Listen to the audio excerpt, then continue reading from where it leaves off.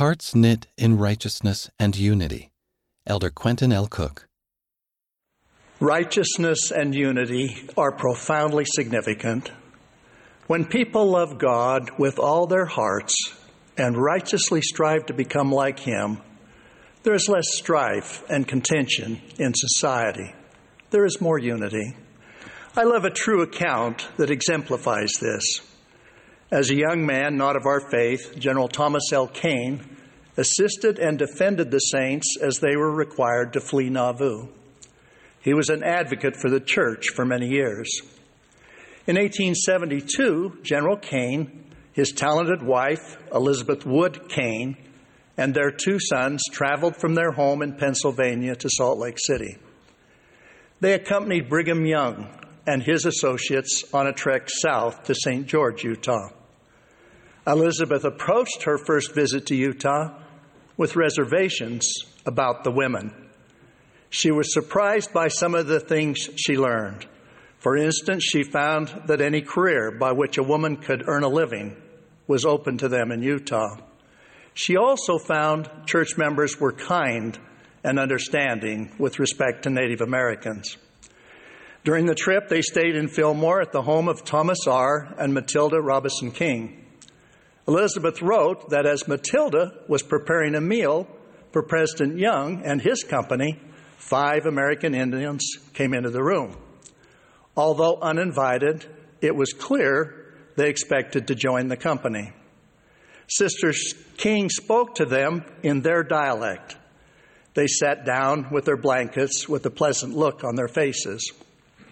Elizabeth asked one of the King children, "What did your mother say to those men?" Matilda's son reply was, she said, "These strangers came first, and I have only cooked enough for them.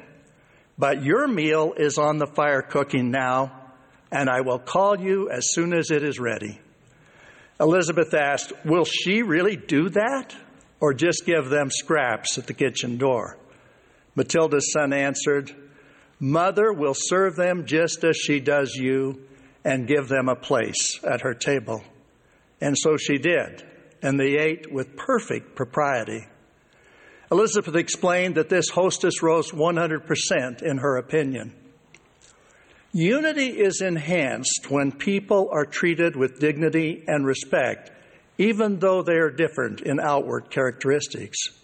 As leaders, we are not under the illusion that in the past, all relationships were perfect, all conduct was Christ-like, or all decisions were just.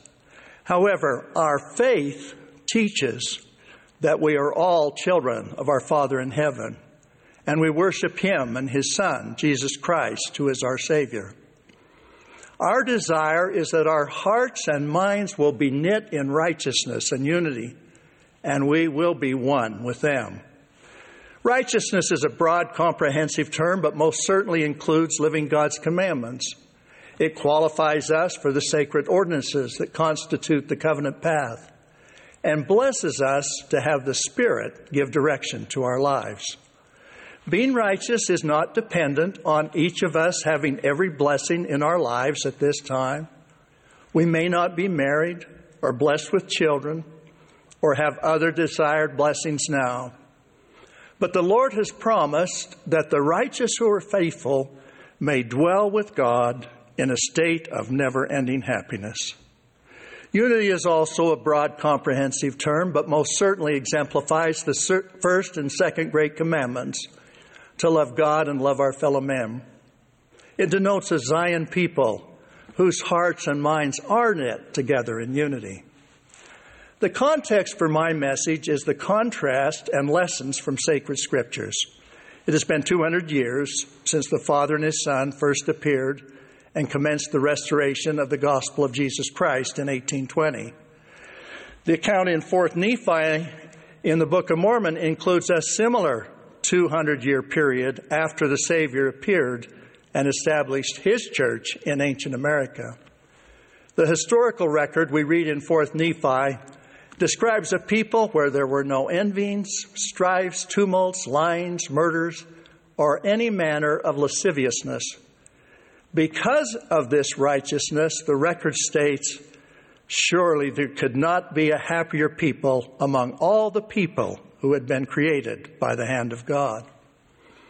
With respect to unity, 4th Nephi reads, there was no contention in the land because of the love of God, which did dwell in the hearts of the people. Unfortunately, 4th Nephi then describes a dramatic change that began in the 201st year, when iniquity and division destroyed righteousness and unity.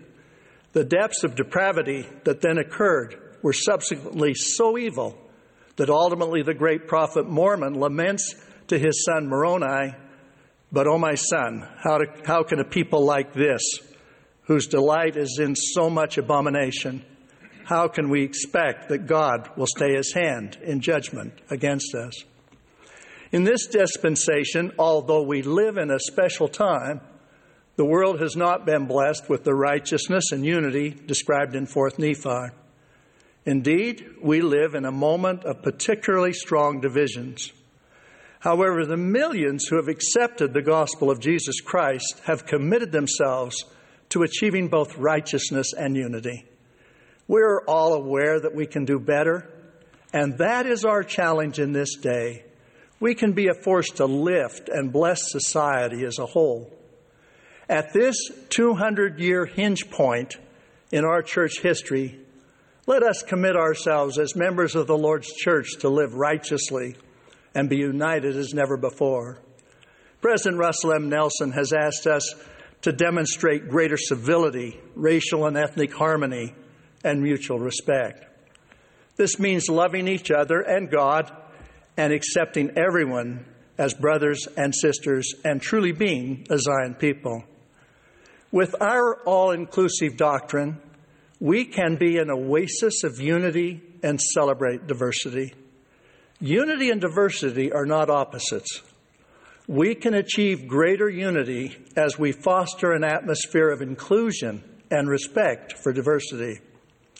During the period I served in the San Francisco, California Stake Presidency, we had Spanish, Tongan, Samoan, Tagalog, and Mandarin language-speaking congregations. Our English-speaking wards were composed of people from many racial and cultural backgrounds. There was love, righteousness, and unity. Wards and branches in the Church of Jesus Christ of Latter-day Saints are determined by geography or language, not by race or culture. Race is not identified on membership records. Early in the Book of Mormon, approximately 500 years before the birth of Christ, we are taught the fundamental commandment regarding the relationship between Father and Heaven's children. We are to keep the Lord's commandments, and all are invited to partake of the Lord's goodness. And he denieth none that come unto him, black and white, bond and free, male and female, and he remembereth the heathen, and all are alike unto God, both Jew and Gentile. The Savior's ministry and message have consistently declared all races and colors are children of God. We are all brothers and sisters. In our doctrine, we believe that in the host country for the restoration, the United States, the U.S. Constitution and related documents written by imperfect men were inspired by God to bless all people. As we read in the Doctrine and Covenants, these documents were established and should be maintained for the rights and protection of all flesh, according to just and holy principles. Two of these principles were agency and accountability for one's own sins. The Lord declared, "Therefore it is not right that any man should be in bondage one to another. And for this purpose have I established the constitution of this land by the hands of wise men, whom I raised up unto this very purpose, and redeemed the land by the shedding of blood." This revelation was received in 1833 when the saints in Missouri were suffering great persecution. The heading to Doctrine and Covenants, section 101, reads in part, "Mobs had driven them from their homes in Jackson County. Threats of death against members of the church were many." This was a time of tension on several fronts. Many Missourians considered Native Americans a relentless enemy and wanted them removed from the land. In addition, many of the Missouri settlers were slave owners and felt threatened by those who were opposed to slavery. In contrast, our doctrine respected the Native Americans, and our desire was to teach them the gospel of Jesus Christ. With respect to slavery, our scriptures had made it clear that no man should be in bondage to another. Ultimately, the saints were driven out of Missouri and then forced to move to the West. The saints prospered and found the peace that accompanies righteousness, unity, and living the gospel of Jesus Christ. I rejoice in the Savior's intercessory prayer recorded in the Gospel of John. The Savior acknowledged that the Father had sent him and that he, the Savior, had finished the work he was sent to do. He prayed for his disciples and for those who will believe in Christ, that they may be one as thou, Father, art in me and I in thee, that they may be one in us. Oneness is what Christ prayed for prior to his betrayal and crucifixion. In the first year after the restoration of the gospel of Jesus Christ, recorded in section 38 of the Doctrine and Covenants, the Lord speaks of wars and wickedness and declares, I say unto you, be one, and if you're not one, you're not mine. Our church culture comes from the gospel of Jesus Christ.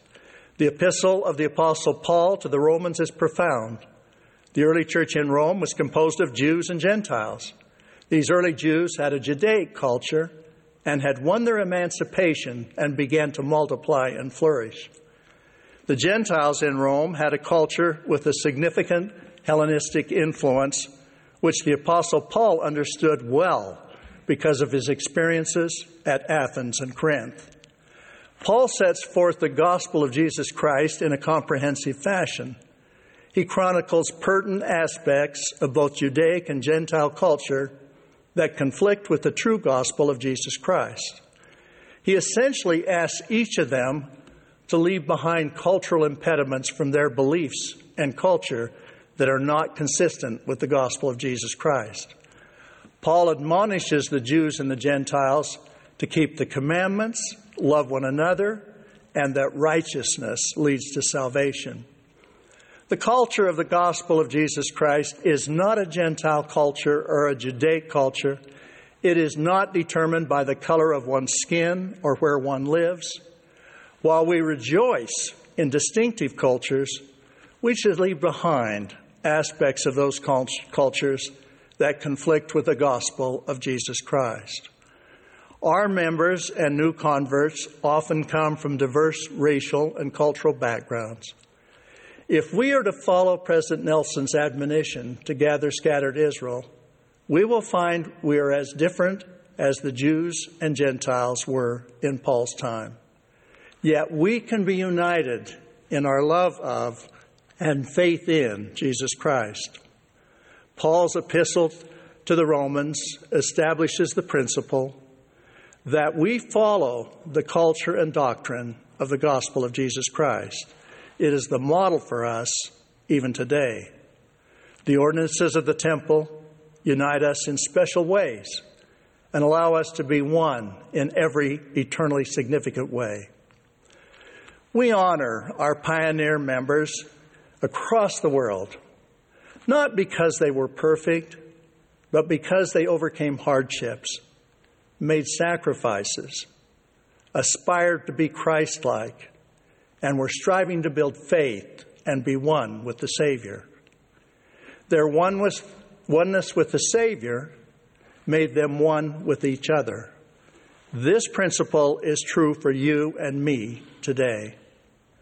The clarion call to members of the Church of Jesus Christ of Latter-day Saints is to strive to be a Zion people who are of one heart and one mind and dwell in righteousness. It is my prayer that we will be righteous and united and completely focused on serving and worshiping our Savior Jesus Christ, of whom I testify. In the name of Jesus Christ, amen.